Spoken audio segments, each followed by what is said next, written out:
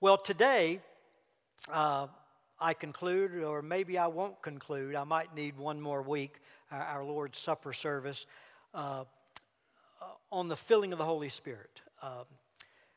And of course, the filling of the Holy Spirit, as we saw last week, is the key to a believer being empowered to execute God's plan and to live a life pleasing to God. Without the filling of the Holy Spirit, that is impossible.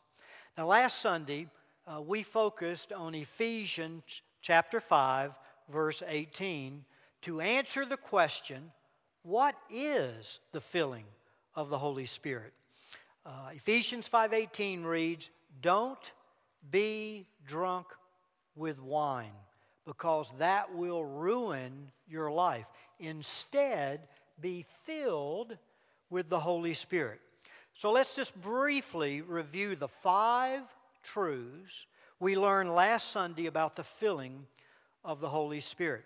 First, the filling of the Holy Spirit is not an option to be considered, but a command to be obeyed. The verb be filled in Ephesians 5:18 is in the imperative mood, and it is plural. Therefore, it is a command to be obeyed by all Christians. Second, the filling of the Holy Spirit is not the coming of the Spirit into my life, but the controlling of the Spirit from within my life. The Holy Spirit takes up residence in the heart of a believer when? At conversion, simultaneous with conversion. We looked at this last week. It's crystal clear in the Scriptures. Therefore, when we come to the filling of the Holy Spirit, the issue is not you getting more of the Holy Spirit. The issue is the Holy Spirit getting more of you under His control. So that is what the filling of the Holy Spirit is about, being controlled by the Spirit of God.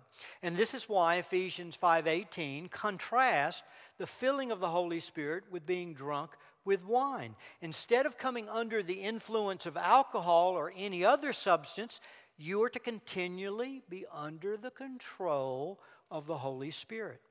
Third, we saw the filling of the Holy Spirit has nothing to do with getting charismatic gifts, but it has everything to do with growing in Christ-like character. The primary ministry of the Holy Spirit is to reproduce Christ's life in you for the benefit of others. That's His primary ministry. That is what the filling of the Holy Spirit produces. Therefore, the real test of the filling of the Holy Spirit is not, do I speak in tongues, but am I becoming more like Jesus Christ? Fourth, the filling of the Holy Spirit is not an experience to be sought, but a relationship to be maintained. The Holy Spirit is a person who lives in you, with you. Therefore, to be filled with the Holy Spirit is simply to maintain a healthy relationship with the Holy Spirit by not grieving Him with sin or quenching Him by resisting His control of your life, but by following the Spirit's leading in every part of your life.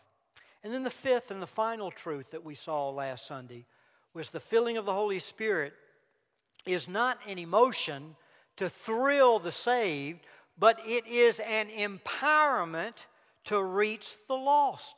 The purpose of the Holy Spirit is to bring the church and every Christian in harmony with the will of the Father and the work of the Son, so that we live only for what God and Christ live for, which is the glory of God in the salvation of the lost.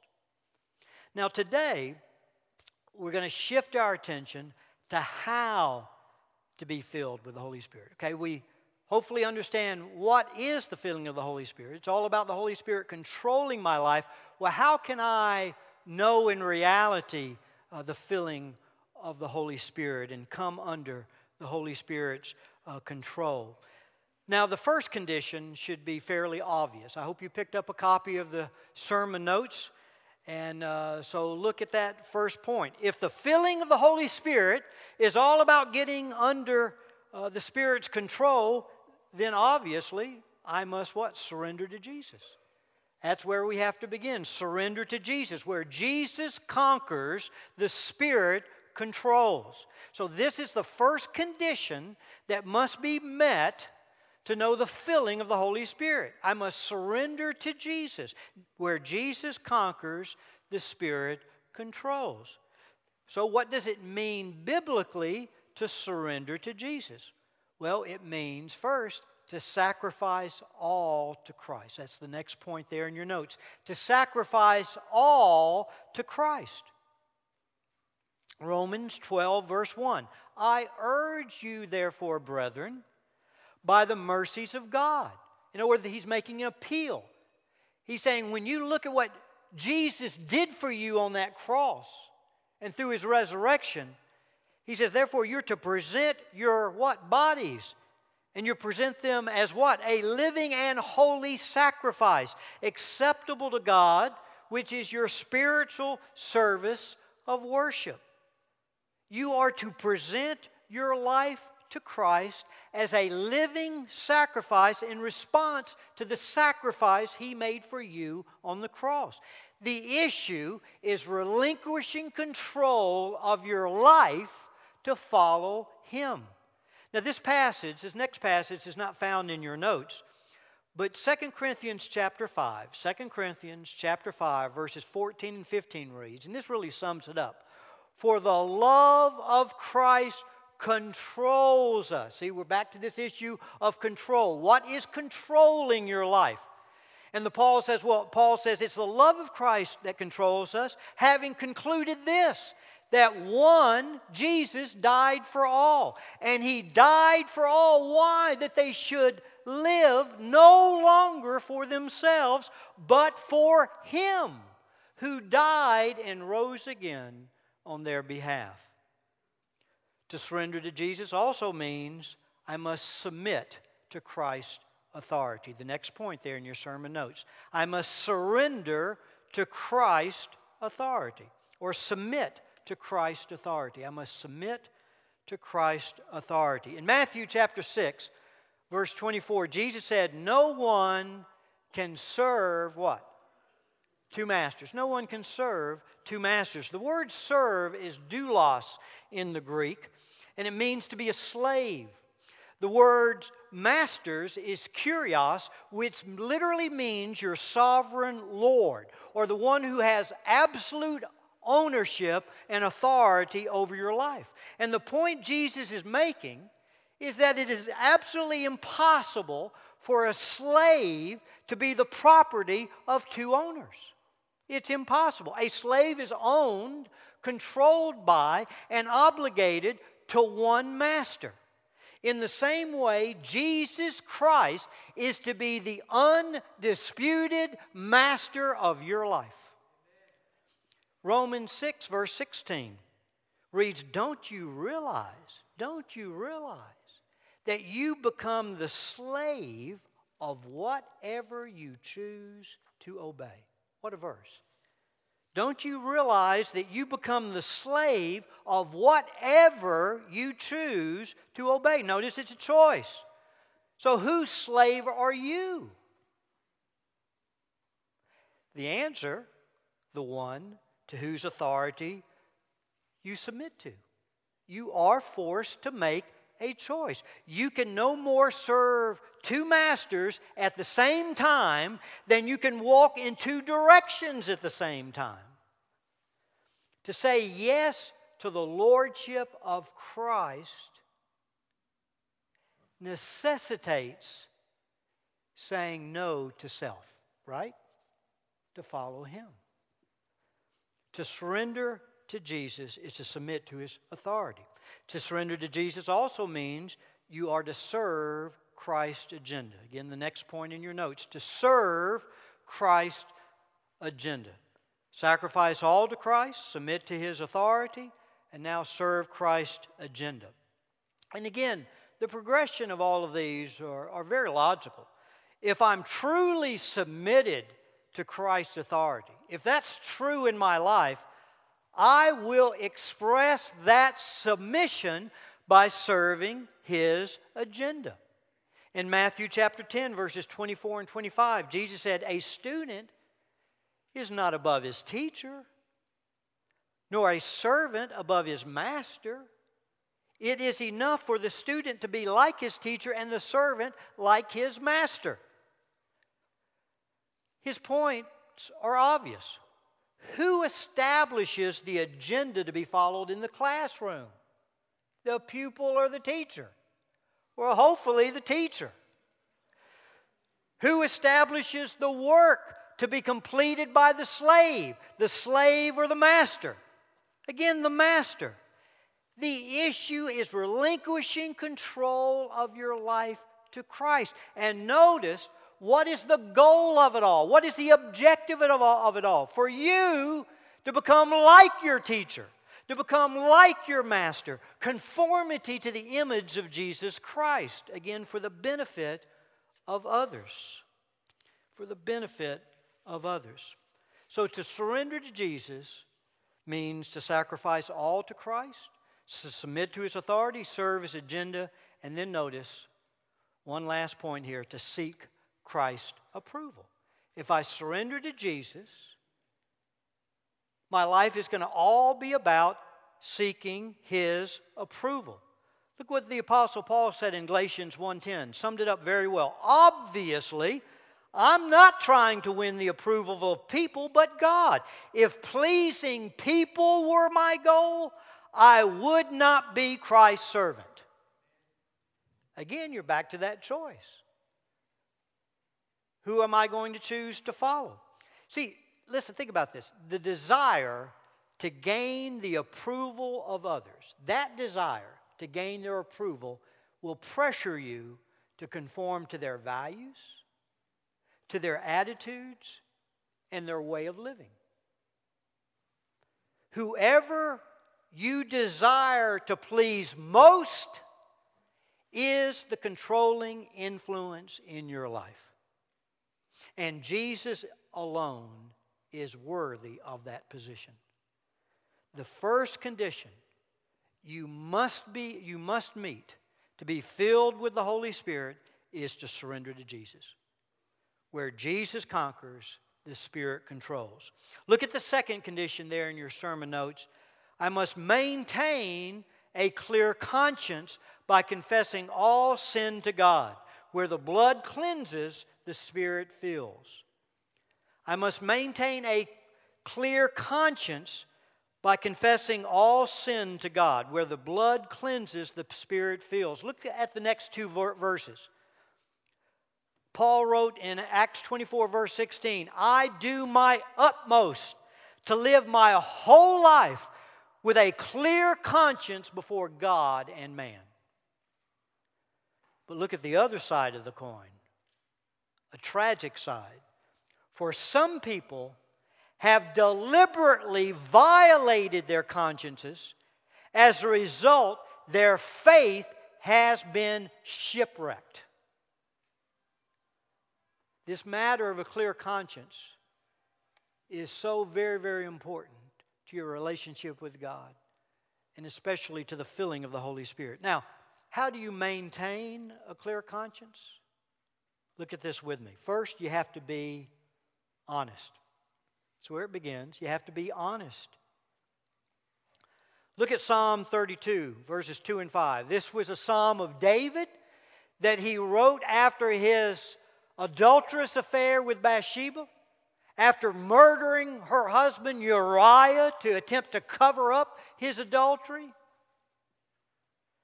And when God finally broke him and he came to a place of confession and forsaking and repentance, he wrote this, yes, what joy for those whose record the Lord has cleared of guilt, whose lives are lived in complete honesty. Finally, I confessed all my sins to you and stopped trying to hide my guilt. I said to myself, I will confess my rebellion to the Lord, and you forgave me. All my guilt is gone. Is your life being lived in complete honesty before God? Gaining a clear conscience begins when you stop trying to hide your guilt. When you take the mask off, you get real, you get transparent to be honest with God. But not only be honest, you have to be specific. That's the next point. You have to be honest and you have to be specific. 1 John 1:9, if we confess our sins, notice sins plural, he's being very specific. He, God, is faithful and righteous to forgive us our sins and to cleanse us from all unrighteousness. Generality is the language of pride. God wants us to be specific because only by being specific about our sin do we develop godly sorrow that leads to genuine repentance. There is a huge difference between, Lord, forgive me of all my sins, and Lord, forgive me for yelling at the kids this morning. Forgive me for not treating my wife with love and respect. Forgive me for lying to my boss. Forgive me for cheating on that test, for cheating on my taxes. Forgive me for watching that TV program or that movie or going to that website. Forgive me for slandering or gossiping concerning that person. Forgive me for my lack of love, my service to Christ. When was the last time that you got that specific about your sin? Well, to know a clear conscience requires honesty, requires being specific, and then notice the next point, to be continual. To be continual. Psalm 139, verses 23 and 24 says, search me, O God, and know my heart. It's like the psalmist just comes right into the glorious light of God that exposes and reveals all things as they are. And folks, let's be honest about something right here. My greatest enemy is Andy Merritt. And your greatest problem is yourself. And the greatest problem with ourselves is self-deception. We need to see ourselves as God sees us and to see God as He truly is. And as we walk in the light, as He is in the light, the blood of Jesus, what? Cleanses us from all sin. But He says, search me, O God, and know my heart. Test me and know my anxious thoughts. Point out anything in me that offends you. And lead me along the path of everlasting life. So how often should you come to Jesus to confess your sin? As often as you sin. Bill Bright, founder of Campus Crusade, which is now called Cru, called this spiritual breathing. You exhale the sin through confession to God as you become honest, as you become specific. And then you what? Inhale the forgiveness of Jesus Christ. Well, how often do you need to breathe? So be honest, be specific, be continual, and then notice that last point under maintaining a clear conscience. Be complete. Be complete. Look at Hebrews 13, verse 18 from the Amplified Version. I love how this reads. He says, we are convinced that we have a good, clear conscience, that we want to walk uprightly and live a noble life, acting honorably and in complete honesty in all things. Complete honesty in all things. There is a beautiful old gospel song that I love to hear my wife sing, although I have not heard her sing this in a long time. And it's simply called Nothing Between. Nothing between my soul and the Savior, so that His blessed face may be seen. Nothing preventing the least of His favor. Keep the way clear. Let nothing between. Can you say this morning that there is absolutely nothing between you and the Savior? There's nothing that you haven't gotten honest about, been specific about in the confession of your sin before Him. So to be filled with the Spirit, you must first be surrendered to Jesus, where Jesus conquers, the Spirit controls.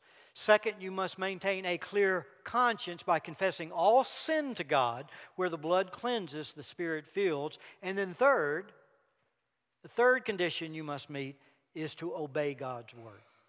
To obey God's Word. Where there is obedience, the Spirit empowers. Ephesians 5:18 reads, be filled with the Spirit. How? The answer is Colossians 3:16. Let the word of Christ dwell in you richly. That word dwell means be at home in your life. To be able to settle down, take root. That you become a living epistle of God's truth. Now listen very, very carefully right here, because this is a wonderful point and an important point. After being commanded to be filled with the Spirit in Ephesians 5:18, we are then in the next verses, in verses 19 through 21, we're given the evidences of the filling of the Holy Spirit. So he says, be filled with the Spirit. And then in verses 19 through 21, he gives the evidences. What would it look like if a person is filled with the Spirit? What will be the fruit in his life? And he fundamentally mentions three things. He says that individual will be singing from his heart to the Lord. Talks about making a melody in his heart to the Lord. We're talking about this passionate worship of God, focusing on who He is, what He's done, being absorbed, lost in that, to be found in His presence. Second, he talks about giving thanks to God for all things. The absence of a grumbling, murmuring, critical spirit, but the recognition that He is my sovereign Lord, that He is my authority, that He won't let anything touch my life unless He'll use it for my good and His greater glory, to shape me and to mold me and fashion me according to His will. So we receive all things in humility, giving thanks to Him. Although we may be perplexed at times, we know He's a God of love and we can trust Him. And then third, being subject to one another, that we live as servants, that we live as Christ did, who did nothing from selfishness or empty conceit, but with humility of mind regarded others more important than Himself, as He laid down His life as a ransom for many. And then it's fascinating when you go to the Colossians 3 passage, after being commanded to let the word of Christ dwell in you richly, in verse 16, he then gives the evidences. Well, what's the fruit of that? And guess what? They're parallel passages. You see the identical evidences. Singing in your heart to the Lord, giving thanks to God in all things, and then being subject to one another, serving one another, impacting interpersonal relationships in the home and in the family and every other place. Now here's the fascinating thing, and don't miss this. We talked about this last Sunday. You go back to Ephesians 5:18, the verb be filled is in the passive voice. Do you remember what we said the passive voice means? It means I don't fill myself. It is who that fills me. God must fill me, control me by the Holy Spirit. But when you go to Colossians 3:16, that verb, let the word of Christ dwell in you richly, is in the active voice, which means that is my responsibility. God says your responsibility is to get in my word with a submissive, surrendered attitude that we talked about, relinquishing control, saying no to self, to follow Jesus. And then as I come to this word in an attitude of surrender, with a submissive attitude, to receive it, to apply, not to debate it, not to argue it, but to commit to following it, God says, when you come with that attitude, and when you begin to make that step of faith to obey, my power will be released in and through your life, empowering you, controlling you, using you in a marvelous way. Now we come to the fourth and final condition that must be met for a believer to be filled with the Holy Spirit. And there is no way that I'm going to finish this morning, but I want to at least introduce this point, and then we'll conclude. And then in that Lord's Supper service, the first Sunday in February, I will return to this, and we'll focus just on this point. Because, folks, hear me now. This fourth point, this fourth condition that must be met, is the most neglected teaching on the filling of the Holy Spirit. And sadly, it's the most important. Not only the most neglected, but the most important. And I believe you'll be able to see why. And that fourth condition is, I must yield to brokenness. I must yield to brokenness. Where there is brokenness, the Spirit is released. Now just skip over 2 Corinthians chapter 12, verse 9 for a moment. We'll come back to that, whether today or in 2 weeks. But look at the definition. Let me just introduce you. This may be a new concept to many of you.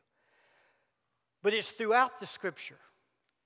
And you'll never know the filling of the Holy Spirit without understanding this truth, this principle, and yielding to it. Here's the definition, or at least the definition I would use.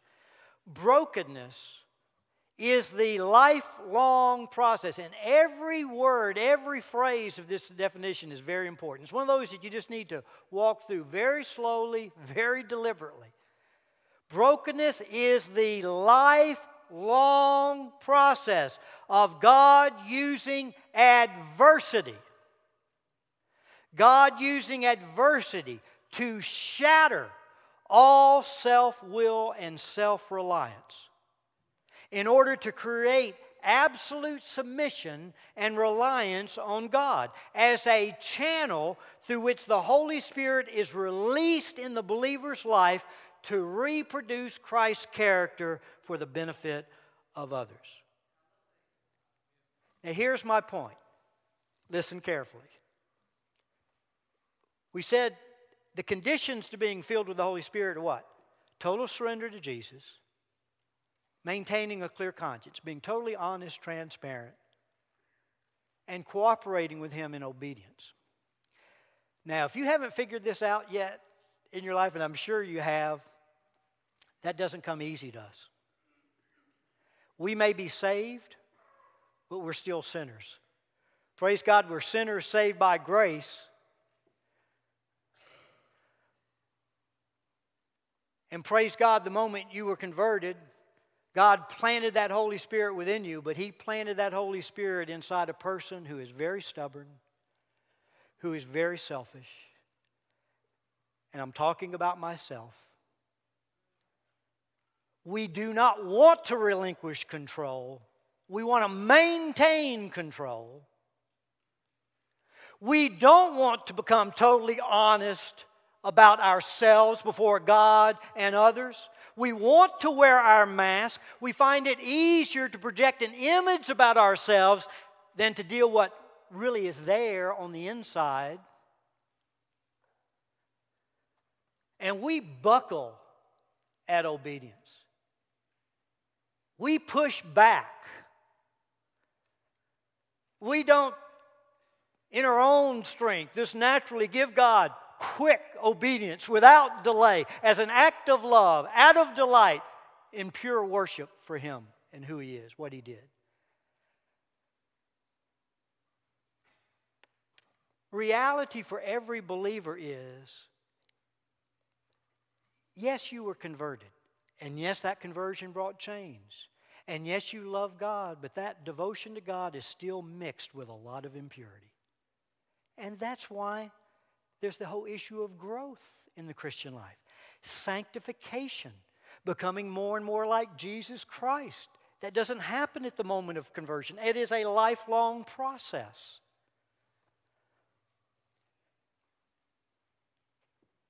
Let me give you an example in the physical world, and we'll close with this. That might help you grasp it a little bit better.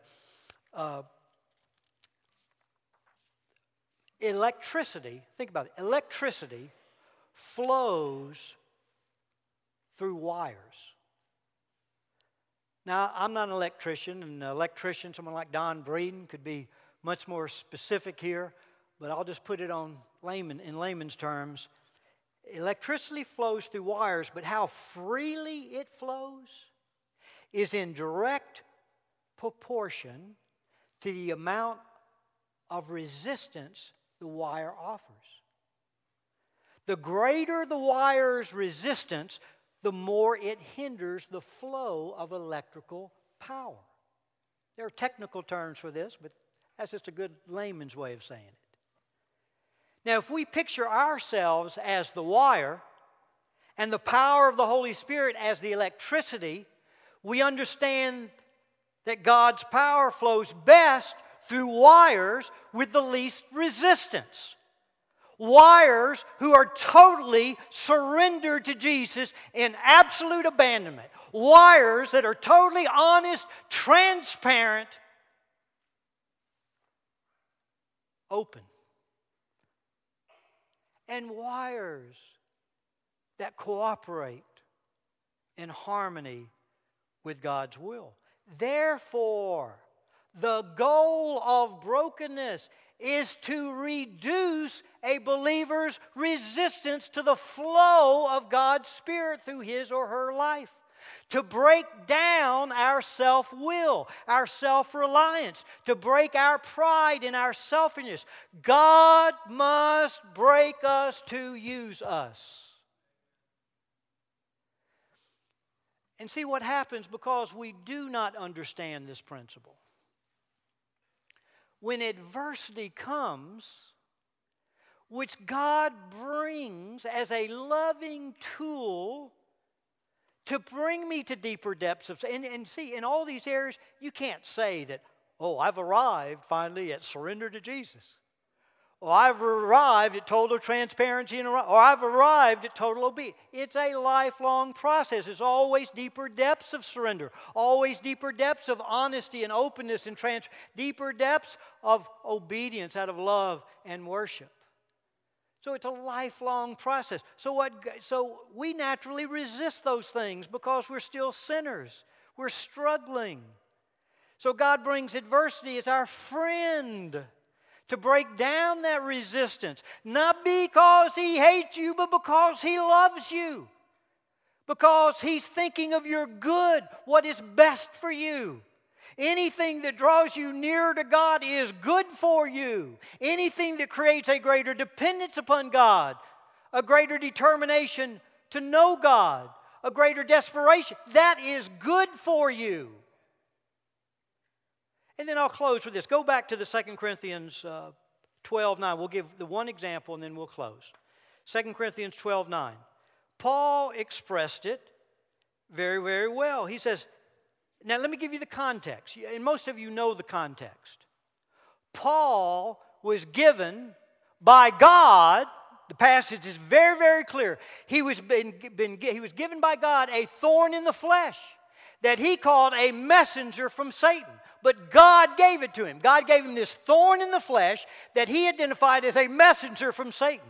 And that word thorn in the Greek text literally means a stake that you would use to impale somebody. So this was now Paul doesn't identify what the thorn was, but it was something that was terrible. It was something that was painful, that brought him great anguish and sorrow and difficulty. And he begged God, the passage says, 3 times. God, take it away. God, move it. Remove it. Now that passage also says, don't miss this, why God gave it to him.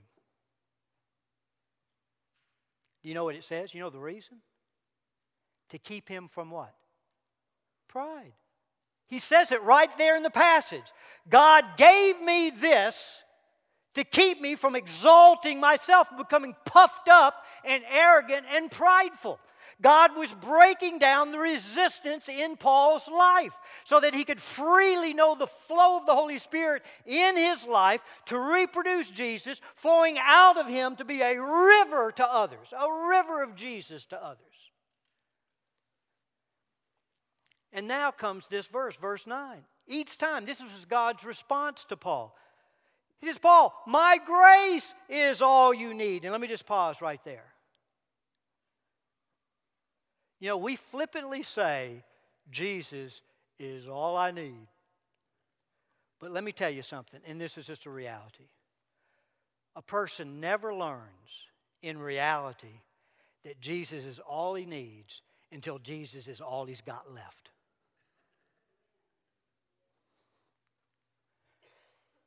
And that's what God was doing to Paul.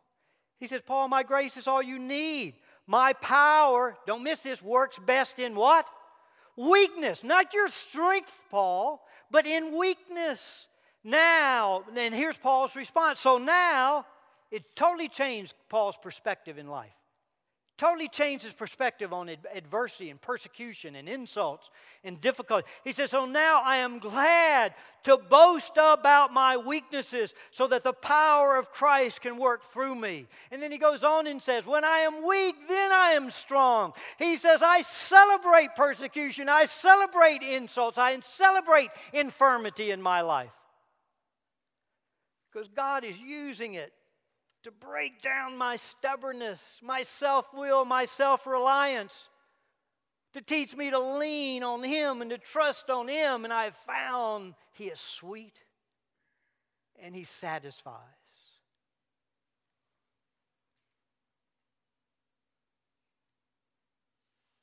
And it enables me to be useful for God in His service. God can't use you until He breaks you. And again, there are different degrees of brokenness. The greater the brokenness, the greater the usefulness. And see, our difficulty, and let's be honest,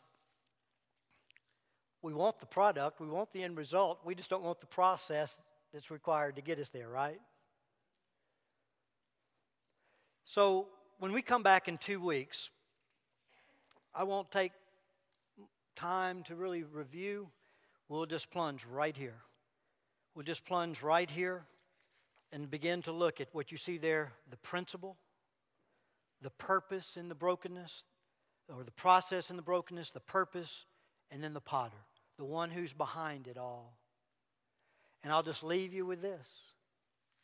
Praise God that the potter, the one who molds the clay, those hands are nail-pierced hands. If there's one thing we never need doubt, it's God's love. We may not can trace God's hand, but we can trust God's heart. He knows what He's doing. Amen? As we enter our time of invitation, let me just speak to believers for a moment. What this leads me to, and I hope it leads you to, you say, okay, God, I see the condition is surrender and honesty and obedience. But God, it's obvious that apart from you breaking me, you'll never know my surrender, you'll never know full honesty, and you'll never know complete cooperation. So God, I yield to you. I yield to your sovereignty. I yield to your wisdom. Lord, right now I give you the freedom to do whatever is needed in my life. I give you the freedom to arrange my affairs, my circumstances, my relationships in the way that you deem best, to break me of my self-will and self-reliance, to break down that resistance, that I might know that flow, that filling of the Holy Spirit in and through me to be a river of Jesus to others. Because, folks, it's not about you. See, even in this matter of adversity, we think, oh yeah, God's grace there, and it's all about me to know God's grace. No, you're stopping up the dam there. Every adversity God takes you through, every pain is an open door for ministry. And you have not fulfilled or completed the process until you become a river of Jesus to others, where you're able to minister to them that same grace that God ministered to you. It's to flow in you, through you, out to others. So it's all about Jesus, all about reaching a lost world, all about putting Him on display, letting Him be exalted, Him being magnified. So, believer, that's all we can use, that word, yield. God, give me grace to stop resisting like I've been and just yield and not waste my sorrow, but learn from it the lessons you have for me. And then, if you don't know Christ this morning, Jesus came to this world because He loves you. And you are a sinner. You're separated from God. And if you do not turn to Jesus, you're going to know eternal punishment in hell. But Jesus came to save you from that destiny. Jesus came to be able to take residence in your life like we talked about this morning, and to control you and to lead you into His wonderful plan for your life, to use you for His honor and His glory, and then for you to be able to enjoy an eternity with Him. And He built that bridge between man and God by sending Jesus into this world, the very Son of God, who eternally existed. He was sent to become a man, to die in your place for your sin, for your rebellion, for your unwillingness to relinquish control of your life to God. And He canceled out your sin debt. And He's offering you this morning the free gift of forgiveness through Him. So I would invite you, turn to Jesus. Turn from your sin, turn from your own life, running it, and ask Him in to forgive you of your sins, to take control of your life, and then just yield each day to Him, knowing that He will complete the good work that He's begun in you, that you are His workmanship. He is the potter, you are the clay, and He is able to finish what He started. Amen. So stand as the invitation is extended.